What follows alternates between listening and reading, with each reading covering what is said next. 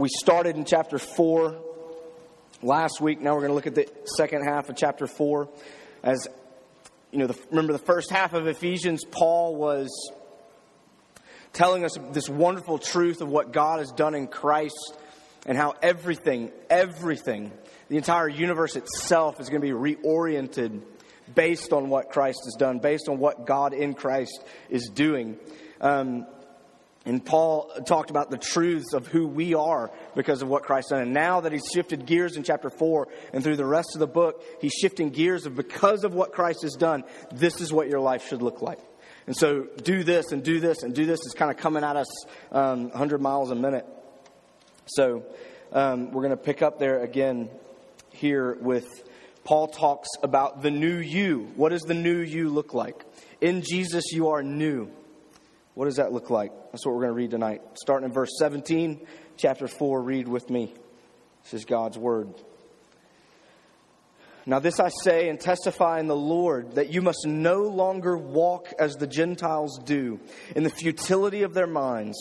They are darkened in their understanding, alienated from the life of God, because of the ignorance that is in them due their hardness of heart.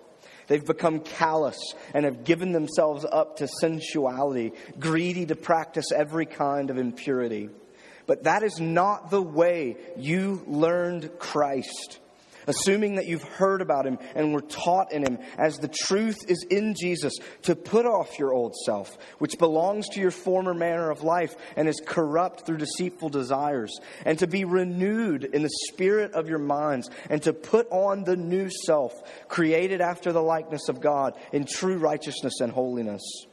Therefore, having put away falsehood, let each one of you speak the truth with his neighbor, for we are members of one another. Be angry and do not sin. Do not let the sun go down on your anger, and give no opportunity to the devil. Let the thief no longer steal, but rather let him labor, doing honest work with his own hands, so that he may have something to share with anyone in need. Let no corrupting talk come out of your mouths, but only such as is good for building up, as fits the occasion, that it may give grace to those who hear. And do not grieve the Holy Spirit of God, by whom you were sealed for the day of redemption. Let all bitterness and wrath and anger and clamor and slander be put away from you, along with all malice. Be kind to one another, tender-hearted, forgiving one another, as God in Christ forgave you. The grass withers and the flowers fade, but the word of our Lord will stand forever.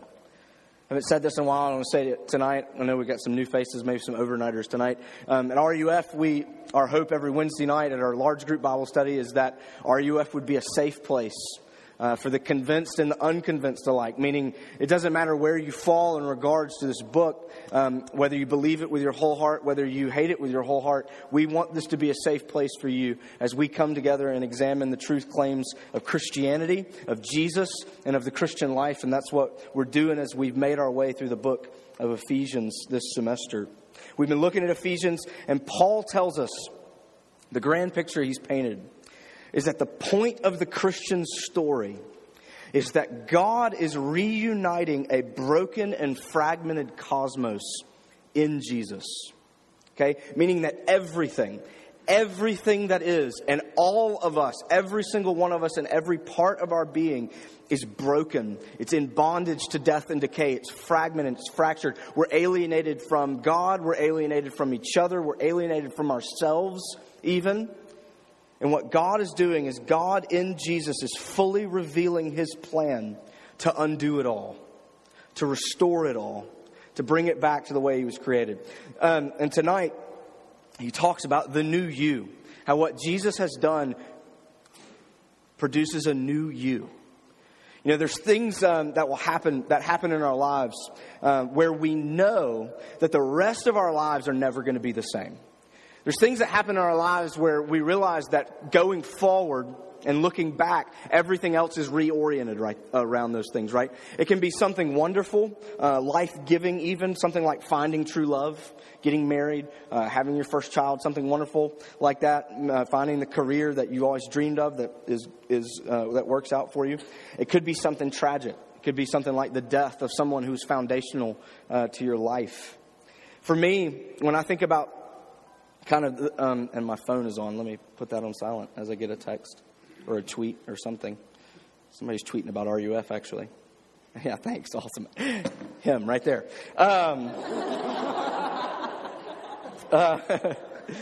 When I think about something that changed my life and everything going forward was different because of it, I think of when I put a ring on it, specifically on Carrie over there, when we got engaged. Something happens when you get engaged.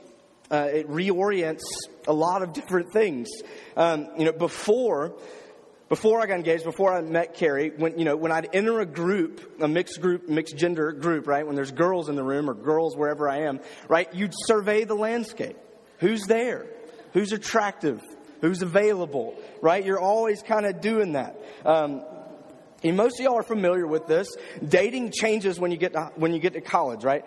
Pretty much everyone realizes like dating's not for funsies anymore, right? To quote my favorite Uncle Si, it's not for funsies anymore. And when you're in a mixed group of people, you're always kind of scoping out the potentials. Apparently, in Mercer RUF, there's a history of referring to the pH scale at RUF Summer Conference, meaning potential husband scale. We got some girls that signed up for Summer Conference just because of that.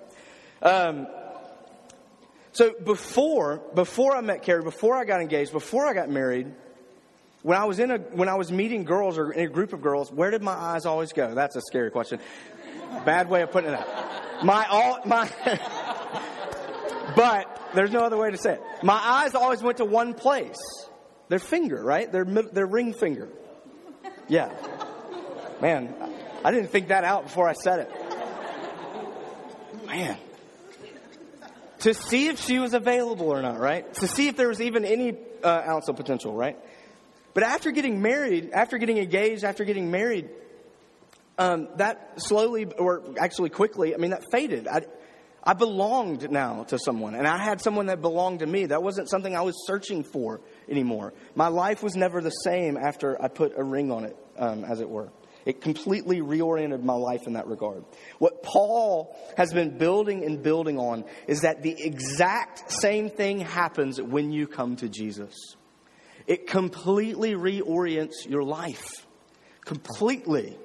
Nothing can ever be the same after you've met this Jesus, after you've heard about who he really is and what he's really done in the gospel, through the gospel. You'll never be the same. And he draws that out for us in 3 ways tonight. And I misspelled the first one on your sheet. But 3 ways he spells this out for us is this. Don't be what you were, be what you are, and be what you're becoming. Okay? So first, don't be what you were. Don't walk like you used to. Have you noticed that this has come up? He said this in one sense or another over and over again. Do not walk like you used to when you were a Gentile, which just means outside of the people of God, okay? It's something Paul's been coming back to. You're not what you were. Paul wants to keep telling you, you are not what you were before Jesus. In chapter 2, you remember he spelled out for us what we were before Jesus. We were dead, but in Jesus we've been made alive. We were children of wrath. But in Jesus now we're sons of God, sons and daughters of God. You were far off, but now in Jesus you've been brought near. You are not what you once were, is what Paul keeps saying. And now he says it, so don't live like you used to. You're not what you used to be. Don't live like you used to. And how did we used to live? One word that the key word there that he says there in 17 is futility. The way that we used to walk, the way that we used to do things was in futility. Okay, our natural mind, our natural condition apart from Christ was futility. Meaning anything and everything we did got us nowhere. We think it does, but it doesn't. Ultimately, there's no fruit. There's no satisfaction. Why are we doomed to futility apart from Christ? Well, Sinclair Ferguson A preacher, Scottish preacher, puts it like this. He says, apart from Jesus, our every effort to solve the jigsaw puzzle of existence is doomed to frustration. I love that. Every effort to solve the jigsaw puzzle of existence is doomed to frustration. So here's the thing. All of us live with some sense that all is not the way it should be.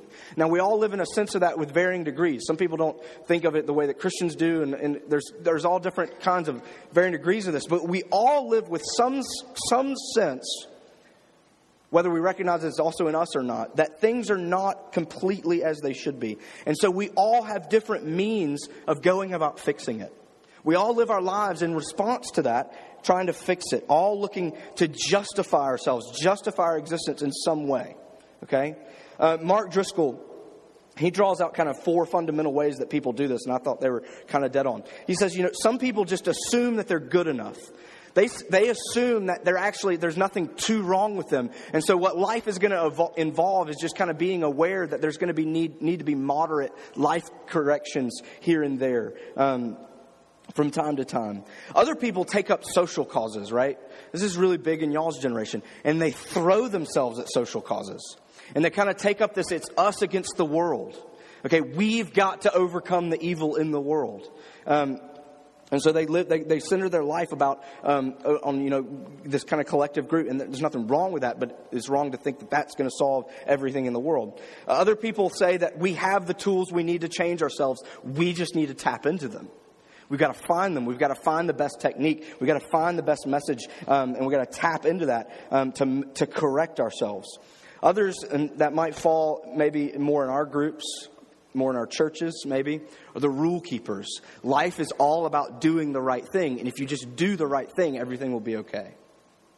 So 4 kind of ways that people deal with the sense of things not being right. Paul says that all of those are doomed to futility outside of Jesus. All of them.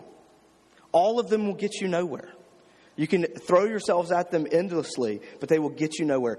And look at what he says the cause is in verse 18. It's due to their hardness of heart. Paul says the reason that life outside of Christ is pointless is not due to a lack of information. It's not due to a lack of know-how. Paul says it's due to something inside of us. There's actually something inside of us that's actively working against us. Our own sin.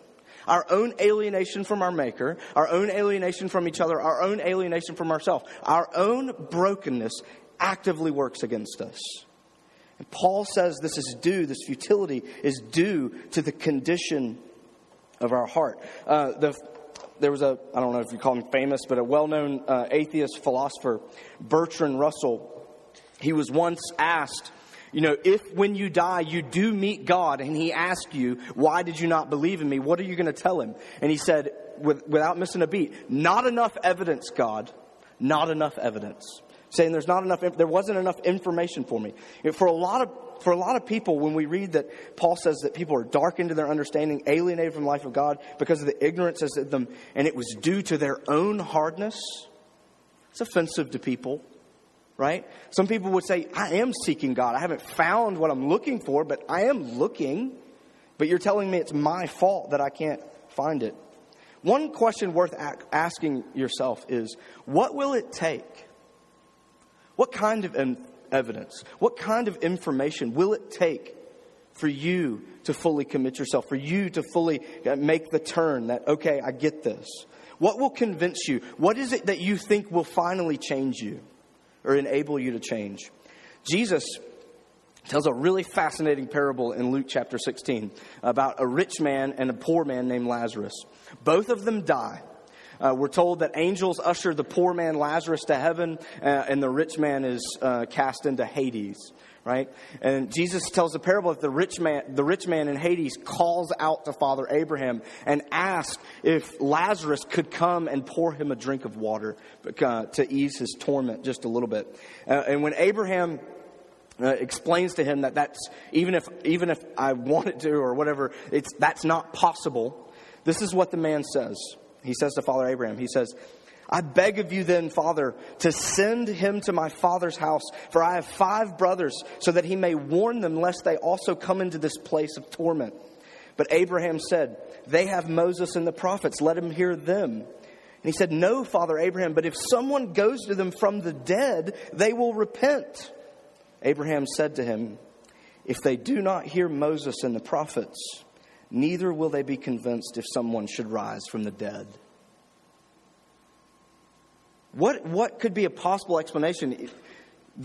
If they can't, basically he says, if they don't believe the Bible, they're not going to believe a man rising from the dead. What could be a possible explanation to that? The only explanation could be something within them. Paul calls it here hardness of heart. The reason why people struggle with futility is not because they don't have enough information. The Bible will tell us that all of our intellectual objections are not the matter. The matter is a heart matter. We are fundamentally, naturally, of our own volition, opposed to God. Sinclair Ferguson puts it like this. He says, intellectual rejection of God is a mode of the human's heart to attempt to keep God at a convenient distance. Why would we want to keep God at a convenient distance? All of us. It's because our problems with Him are not intellectual. They're personal. Because to let Him in means that something personal is going to be turned around for me. Something I don't want to let go. It means I'm going to have to give up control. That's why we like to keep God at a distance. We all want to be in control. And Paul says the net result of that is futility. And in fact, he says there in 19 that that desire to be in control leads to us being out of control. He says that they've become callous and they have given themselves up to sensuality. Meaning they are controlled by their desires now. They sought to be in control, but now they're controlled as a result. How do you explain, I think about this a lot, how else do you explain a guy like Tiger Woods, right? That guy had it all. His wife is universally recognized as a very beautiful woman, right? He was pretty much universally acknowledged as the best golfer that has ever lived. He had millions and millions of dollars in endorsements, and he threw all of it away for a few fleeting escapades with some pretty raunchy women. He'd given himself up. He'd given himself up to success and power and control. St. Augustine is a preacher, theologian in the 4th century. In his early life, though, he had been a follower of a cultic group because he was after wisdom and he thought that they offered it. And this is what he said about his time in that group. He said, I came to approve of whatever they said, not because I didn't know any better, but because I wanted it to be true. How true do we find that in our lives? Why do you think you are so hung up on what people think about you? It's because you think that if you keep telling yourself that people's approval, a certain girl, a certain guy, a certain group of people, their approval of you, their love, their reciprocation of respect to you is the only thing that will make your life worthwhile. And you've given yourself up to it. Why do you think so many of us are hung up on how well we do, how successful we are? Because we keep telling ourselves that success is the only thing that's going to bring meaning to my life. We're all looking for something to justify us, something to save us, something to pick up the pieces for us and make us whole. And Paul is reminding us that our hearts used to grasp at anything before Jesus. But in Jesus, we don't need to do that anymore. How is that? Well, he moves on and he says, be what you are. He says there in verse 20, this is a weird way of saying it, but he says, that's not the way you learned Christ. Isn't that a weird way of putting it? It's not the way you learned Christ. He doesn't say it's not the way you learned Christianity. He doesn't say that's not the way you learned the gospel or the scriptures. He says that's not the way you learned Christ. So becoming a Christian is not about learning about Jesus. It's actually learning Jesus. Meaning it's coming into such a real communion, such a real union with Him that He begins to grip everything that you are. That everything about you is touched by Him. How does that happen? Well, he puts it in verse 22 through 24 there. He says that we learned Christ when we learned to put off the old, to be renewed, and to put on the new. Okay, and for some of us that smacks as like church therapy or something. I don't know. Kind of just be the new you in Jesus. What does that mean? We put off the old, we put on the new. Paul is saying we have become something completely new, completely different than what we were before Jesus. And then some of you, though, you think to yourself, but sometimes I'm exactly who I thought I used to be. Things aren't much different. Well, there's kind of three things here. First is this change, this new you, it's from the inside out. Look at verse 22. He says the old self belongs to the former life and is corrupt. Meaning we need nothing short of complete transformation. That is what we need, and we need it from the inside out. This is exactly why Ephesians does not start in verse 17 of chapter 4. There's a reason why there's 3.5 chapters before it. We need something from the inside out, okay? And this is also why you can't freak out when you find yourself doing things that you hate. When you find yourself doing the things that you thought you turned away from. Yes, we should live to turn away from the things that Paul tells us to turn away from. But it was a former way of life. It was a former way that we used to be.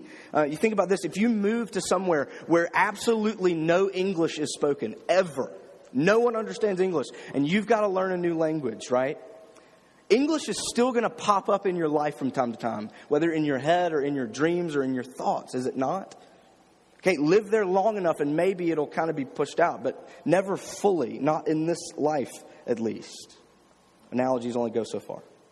Second thing is this though, you are not what you once were. If you are in Jesus, you are not what you once were, meaning your past is completely redefined. This is so big for some of y'all because your past are creeping over your shoulder every second of every day. It doesn't mean that your past is all of a sudden erased, right? But it means your past is no longer an open wound. What do I mean there? All of us have certain things in our lives that we translate. And we translate them in different ways. We translate our personal history in different ways. I think a good example is a big breakup, right? You maybe one or two ways that you can go about processing that breakup as you look back on your past. One, you could say, well, actually, it was a blessing because that person wasn't good for me anyway. I didn't know it at the time, but it really was a blessing as you look back on it. Or you look back at that breakup, and that breakup signifies to you this eternal token of rejection. This eternal token that someone did not want you. Two completely different ways of processing it. But what you get in this new identity is that when you come to Christ, you look back at your personal history and you say, that's not what those things meant. They were not random events, nor were they ultimate judgments on my worth. Okay? On who I am and who I will always be. Actually, they were God at work in my life, leading me to the point that I'm at today. Your new identity completely changes how you look at your past. But thirdly, it's this. You have a new cosmic identity. It's not just a name tag. It is huge. So far, Paul goes so far to say that it's a new creation. You look there in verse 24. Put on the new self that was created after the likeness of God. He puts it like this in 2 Corinthians 5:17. If anyone is in Christ, he is a new creation. It's not something for you to go and get. It's something that God has already made. You are a new creation. You are new. In Jesus, God has made you new. Who was at the beginning of the first creation? Adam. Who's at the beginning of the new creation? Jesus. Paul says in Colossians 1:18, he says, he's the head of the body, the church. He's the beginning, the firstborn from the dead, that in everything he might be preeminent. He's the new Adam. He's the new first man. And here's the thing, he came and did what the first Adam could not do. He lived the life that I should have lived, and he died the death that I deserved. That's it. And so to be in him, it's not just life change. It's not just It's not just do this, do that. It's not just changing how I live. It's being a part, a member of a new creation. Something that is totally new. What would that look like? St. Augustine again. St. Augustine tells the story. St. Augustine was a promiscuous man before he came to Christ. And he tells the story one time he was walking through town and he passed by one of his mistresses on the road. And he gave a polite nod and kept walking. And she turned around and she yelled after him, he wasn't a saint at that point. Augustine, it is I. And he tells the story that he turned around and he said, yes, but it is not I. Where did he get the freedom, the power to say something like that? Yes, but it is not I. It's not the me that you knew. This is so much bigger, you see, than changing what you do. It's learning Christ. It's putting Him on. It's communing with Him, having union with Him, and living in light of what He has secured for you. It's putting off the old. It's putting on the new because you are new. But how do I get that? Where does that come from? How do I know it if I see it? Paul, we just have to quickly run through these bullet point style, but I want to acknowledge each one of them. Paul in 25 through 32, he gives this list, these 5 markers of identity transformation. And you'll notice that each one has to do with putting away something and putting on something else. Right? Okay, so you can't just put off. If you just put off, that's like cutting off the pollution source but doing nothing with the water. Right? But you can't just put on. You can't just pour soap in toxic sludge and it be drinkable water. There has to be both. You have to do both. You have to take away and you have to put on to make new, to be new. Let's just run through these real quick. The first one, he says, replace falsehood with truth. The first thing he points to is what comes out of your mouth. I find that fascinating. What does what comes out of your mouth say about you? And this was so big when I did youth ministry, and it's just as big for y'all. Twitter, Facebook, wherever you're putting words out, that is your mouth. And this is also a big one. I've even had to learn this. When you retweet something, it's the same thing as saying it. Y'all realize that, right? Just a thought. What is coming out of your mouth? Anger is replaced with control. He doesn't say don't be angry, but he says don't sin in your anger. Sinful anger is anger that controls you. Anger that you cannot put to bed is anger that controls you. Okay? This is just an aside note, I don't think Paul's necessarily saying don't go to sleep if you're angry. Sometimes you need to sleep on things. He's saying that if there's anger that you cannot put to bed, it's always there. It controls you. There are things to be angry about. We're to be angry about our sin and try to put it away. We're supposed to be angry about injustice. All sorts of things to be angry about, but don't let it control you. He says stealing is replaced by giving. There's so much that we could say about this. And he says, when he says stealing is replaced by giving, he says not only does he say that we would start getting righteously, honestly of our own work, he says, but it should lead to our giving. Your possessions and what you give away are the surest measure of your heart. You want to know where your heart is? Where is your money going? And some of you are saying, I don't ever spend money. Want to know where your heart is? Why are you hoarding it? What is your end? I think this applies here. One better maybe. Want to know where your heart is? What's on your resume? And what are you willing to die for to get on it by the time you end college?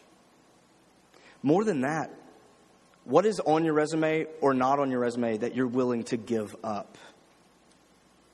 If anything. Taking and getting, Paul says, is replaced by giving.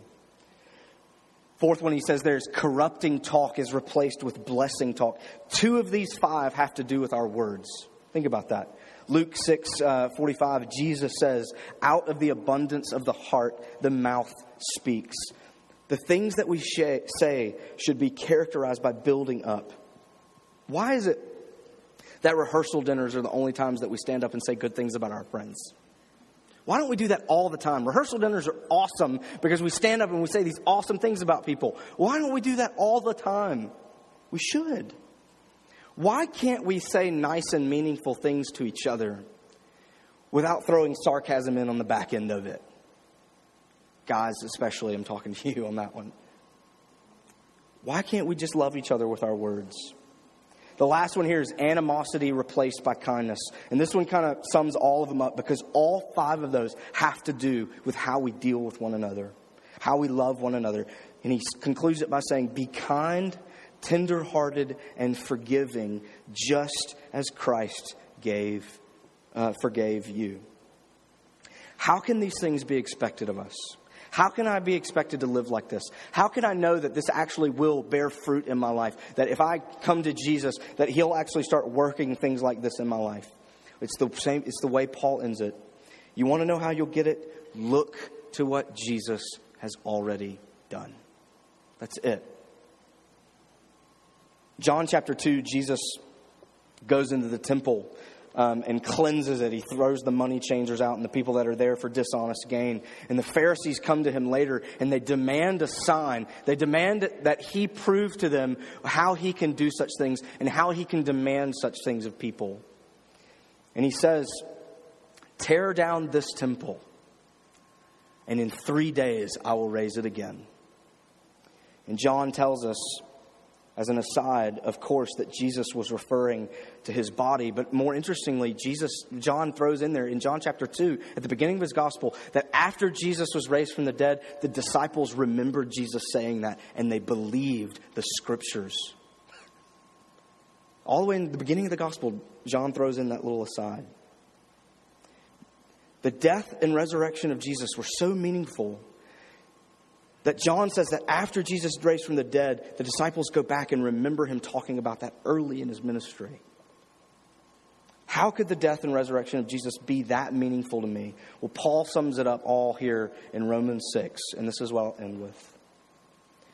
For if we have been united with him in a death like his, we shall certainly be united to him in a resurrection like his. We know that our old self was crucified with him in order that the body of sin might be brought to nothing, so that we would no longer be enslaved to sin.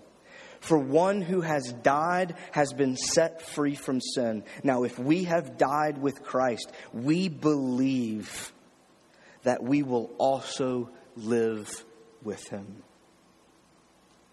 That's the only question I leave with you tonight. Do you believe it? That in his death and resurrection is your death to the old you and your new life now and into and forever. Let's pray. Heavenly Father, we long for this to be true of us, knowing that all too often, all our efforts feel like they're unto futility, that they're going nowhere, that we're going nowhere. Would you remind us that we can never be good enough? But Father, that in Jesus, we already are. Father, from the truth of that, would we have the power to live as you've called us to live? In Jesus. In his name we pray. Amen.